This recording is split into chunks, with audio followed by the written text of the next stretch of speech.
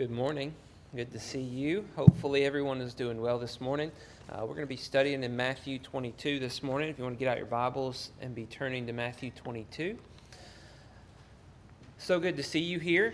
We do have visitors here. We want you to know that you are our special guests, and we very much appreciate you being here with us this morning. Hopefully you have gotten a lot out of our worship together thus far. Now's the portion when we take a deep look into God's Word and study to know more about what Jesus teaches us in the Gospel of Matthew. We've been working our way through this book for quite a long time, and I'm not going to try to make up for lost time and tell you everything that's been talked about. We're just going to be studying this morning from this text and try to understand it. I'll give you a little bit of context, and I think you'll get a lot of value out of it. Jesus is in Jerusalem, and he has been questioned by the religious leaders over and over again. And we're going to be looking at another question that Jesus is asked this morning. So, first of all, I want to think about and prepare us for what we're going to be studying. What does God want from us? Think about that. And think about what a lot of people would say in the world around us, that God really wants from us. A lot of people have a lot of different ideas about what God wants, don't they? I mean, here's just a few that I'm thinking about the world and the messages that are in movies and TV and messages and statements that I hear from people all around me. Be true to yourself. You ever hear that? That's what God wants. He wants you to be true to you and to be who you are. That's very common today. Some people might say God just wants us to be a good person. And some people might say, well, God just wants us to enjoy our lives. He gave it to us to be enjoyed, and so we need to seize the day and make the most of the life that God has given us and enjoy it to the fullest. And some people might say we need to love people, and we need to be faithful to our friends, faithful to our family, not have that evil of betraying people, and that's what they value most, and that's what they think God values most. When you look at these are all pretty good attempts, but where do all of these ideas come from? Do they not just come from men's thinking? I mean, it's all just coming out of men's thoughts, men's ideas, men's notions of what is good and what they've heard before that sounds good to them. And that's how they decide and discern what is pleasing to God is whatever I hear from someone else that sounds good to me, that's what I'm going to take in as being the truth about what God really wants. How does that work whenever we want to know what each other wants? We just listen to everybody else tell us what someone wants? Is that how that works? It doesn't work like that. But that's how we think it works with God. And then you'll go to the more religious people and maybe ask them, what does God want? And you'll hear all kinds of different statements from even religious people who are maybe studying the Bible. God really wants you to go to church. Or God really wants you to stop lying, stop drinking, stop dressing immodestly, stop doing this, doing that. Just this huge list of don't do this, don't do this, don't do this. And maybe a huge list of good things. Do this and do this and do this and do this. Read your Bible. Pray. This is what God wants from you. And this is the message that we hear a lot of times from the religious world. And again, these are all really good attempts, right? But they're failing to hit the mark. Why is this not enough? Is this not enough to do all these things? Is this not enough? Why not? Why isn't it enough?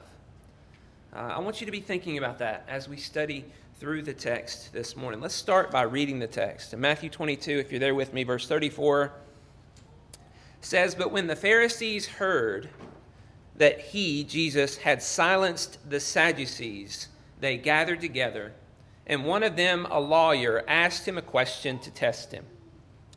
'Teacher, which is the greatest commandment in the law?' And he said to him, 'You shall love the Lord your God with all your heart and with all your soul and with all your mind. This is the greatest and first commandment. And a second is like it. You shall love your neighbor as yourself. On these two commandments depend all the law and the prophets. This is our text for this morning and for next week, because these are the greatest commandments. Why not spend 2 weeks discussing them? And as we read through this, we see that the Pharisees bring a question to Jesus. Now you're like, who are these Pharisees? Who are the Sadducees? You've been here, you know. Pharisees are the religious leaders who would teach the law, and they were very conservative. And the Sadducees, it seems, were a little bit more on the liberal side. They didn't believe in the resurrection. They had just questioned Jesus about that in the previous text. But these Pharisees are very religious people, and they love the law. And they're all about teaching the law to everybody and helping everybody understand what God wants. In fact, they've written books in addition to the law to help everybody understand and do the things that God wants them to do. And one of them is called a lawyer. It's not like a lawyer that we have today that just deals with social injustices and things like that. This is a lawyer who is in touch with the spiritual law that God has given them and handed down to them from of old. The law and the prophets, the Bible, their Bible was the Old Testament. And this is a man who knows that Bible. He understands it, and now he is coming to Jesus to ask him a question. And his question is, which command is the greatest? From the outside, that kind of seems like a really good question. We probably want to know which command is the greatest. I mean, that sounds pretty good to us. But consider that this is a controversial question. And why would I say that? Why is this controversial? Well, it's controversial for a number of reasons. One of the reasons this is controversial is because Jesus has not been lining up with all that the Pharisees do and teach. They're the rulers of the law. They're the ones who teach the law. And Jesus has been spending his time with sinners. He spends his time with tax collectors and prostitutes. These are the lowest of the low in Jerusalem and Judah, and Jesus is spending time with them. These are the biggest sinners. These are the biggest lawbreakers. And so as they come to him asking them this question, they're expecting to understand a little bit and drive a wedge, kind of like the Sadducees last week, drive a wedge between him and the rest of the people as he shows he values one commandment above another commandment. And by doing that, they're going to be able to turn everybody against him. Oh, look at Jesus. He values that commandment. We are more righteous than Jesus. We value these commandments.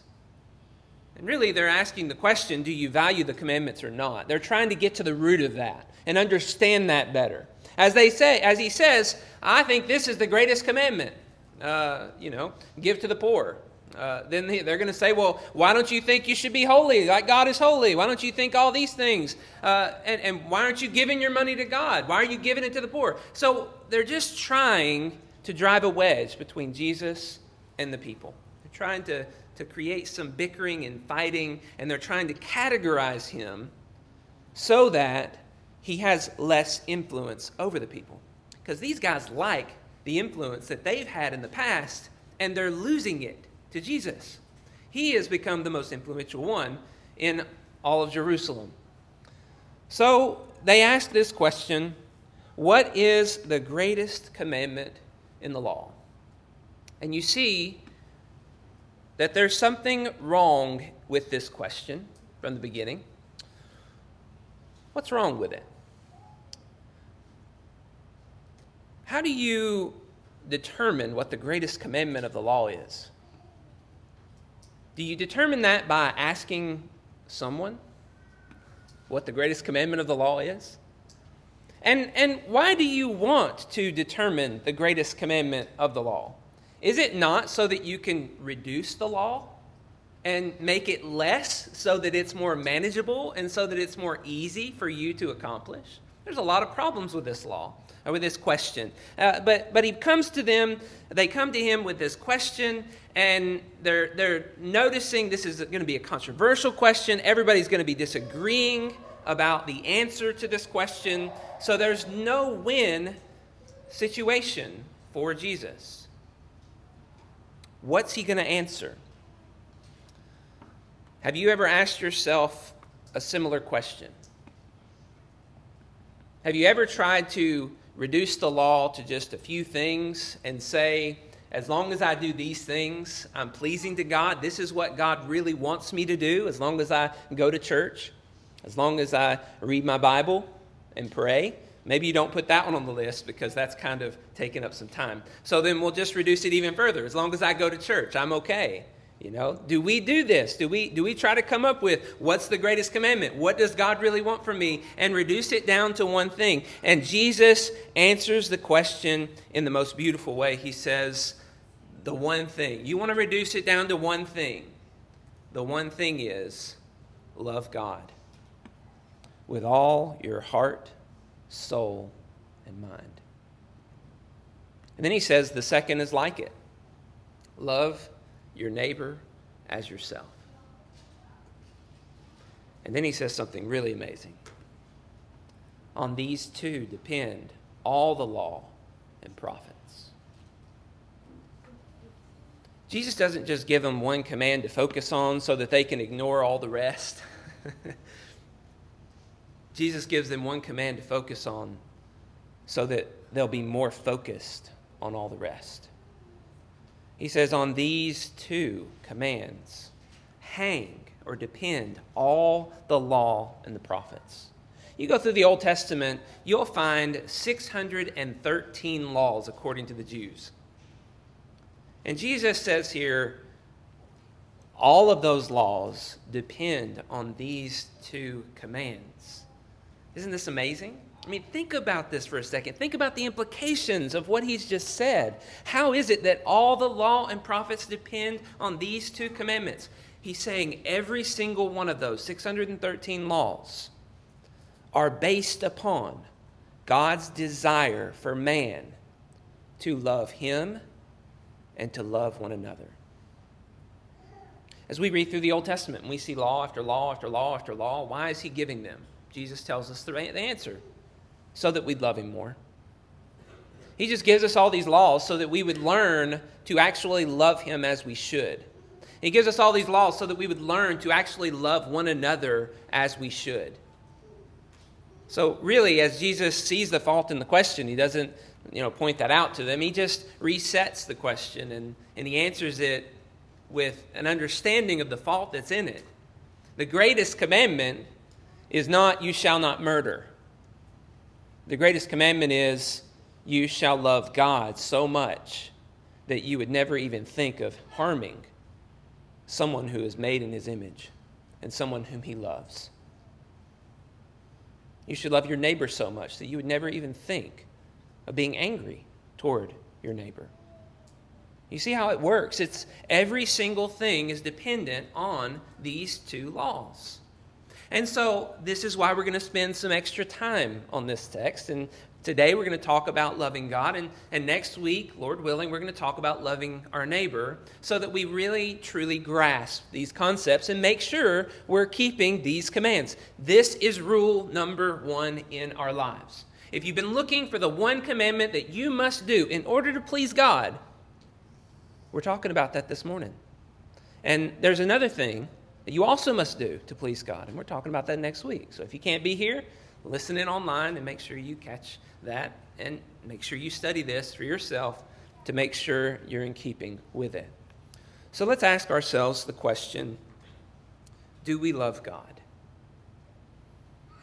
I think there's a lot of different answers that we might give to that. Some of the more bold of us would say, well, of course I do. Let's move on. Of course I love God. Let's move on to the next idea, the next law to keep. I don't want to focus on this one. Of course I love God. But if we're honest, we might ask the question, what does that mean exactly? I'm not sure if I love God. And if we're humble and we see in ourselves the battle of different passions inside of us, the negligence that we've had toward God, we might say, I've not loved God as I should, but I want to. And that's the goal, is for us to understand if we don't love God as we should, we must and understand how we can possibly do this. The message of this whole section and this whole command is, if God is not our number one passion in life, we're failing at the most important thing God has given us to do. Let that sink in for a minute. Is God our number one passion in life? And if He's not, we're failing at the most important thing. Why is this such a hard thing for us to do? As that question sinks in, it's just, oh man. Number one passion all the time. It's hard. And the reason why it's hard is because we tend to love ourselves like this.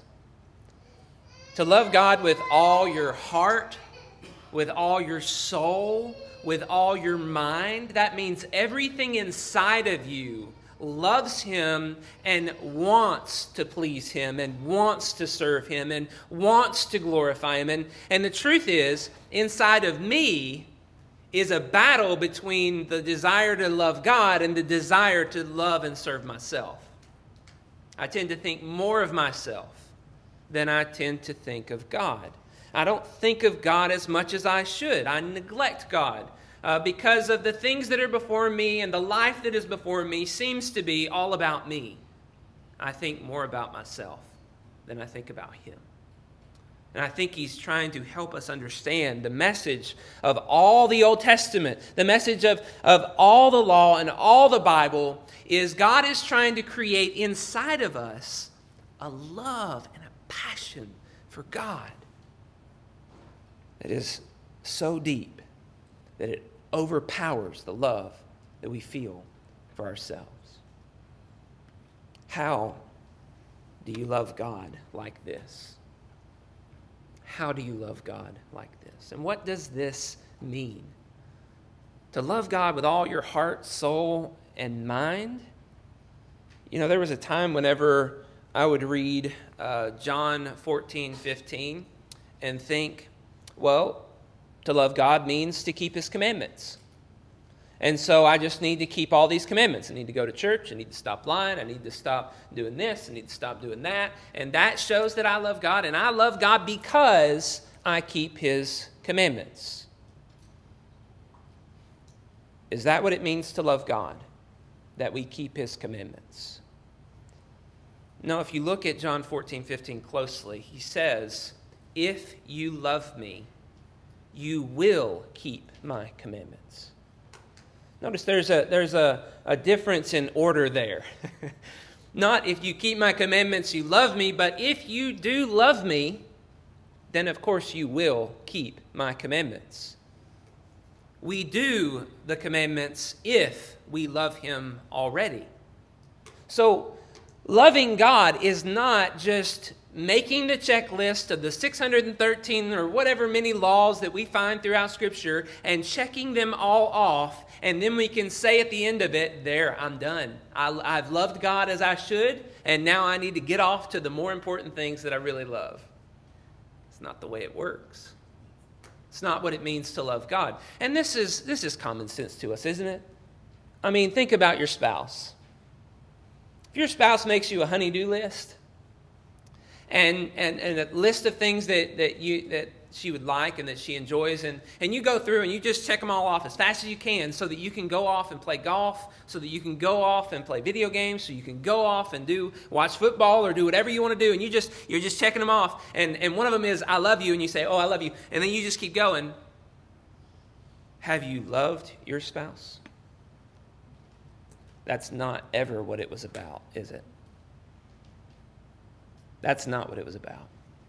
It was about taking care of business, getting it done, so I can get on to the more important things that really matter to me most.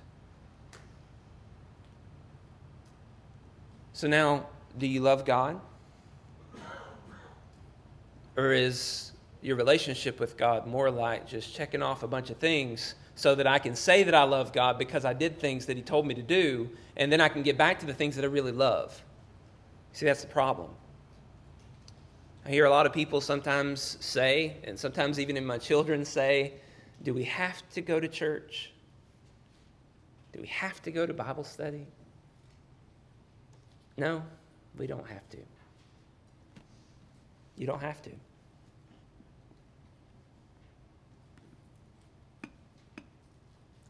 But do you love God with all your heart, with all your soul, with your mind? If you don't want to build up the body of Christ, if you don't want to worship God, you don't want to learn about him, you don't want to serve him, can we really say we love him with all our heart, with all our soul, with all our mind? God doesn't want spiritual adultery. He doesn't want us to say that we love him, to enter into a relationship with him, and then have passions and desires for the things of this world. It's okay to enjoy the things in this world, and I'm not, completely saying you must never enjoy anything ever for the rest of your life. You must be in this church building 24/7. But that cannot be your passion. And there's a difference between enjoying golf, enjoying football, enjoying shopping, and it being my passion. There's a difference between, I was going to go to church, and I got sick, and I couldn't make it. And, I was going to go to church, but there's this opportunity that popped up where I could go play golf with somebody at a really cool course. You see, there's a difference between the two things. And God is trying to help us understand. He's not after the checkbox of coming to church. He's after the heart that wants to be here. That's what he jealously yearns for. He's longing for it. He's reaching out, trying to get it from all of us.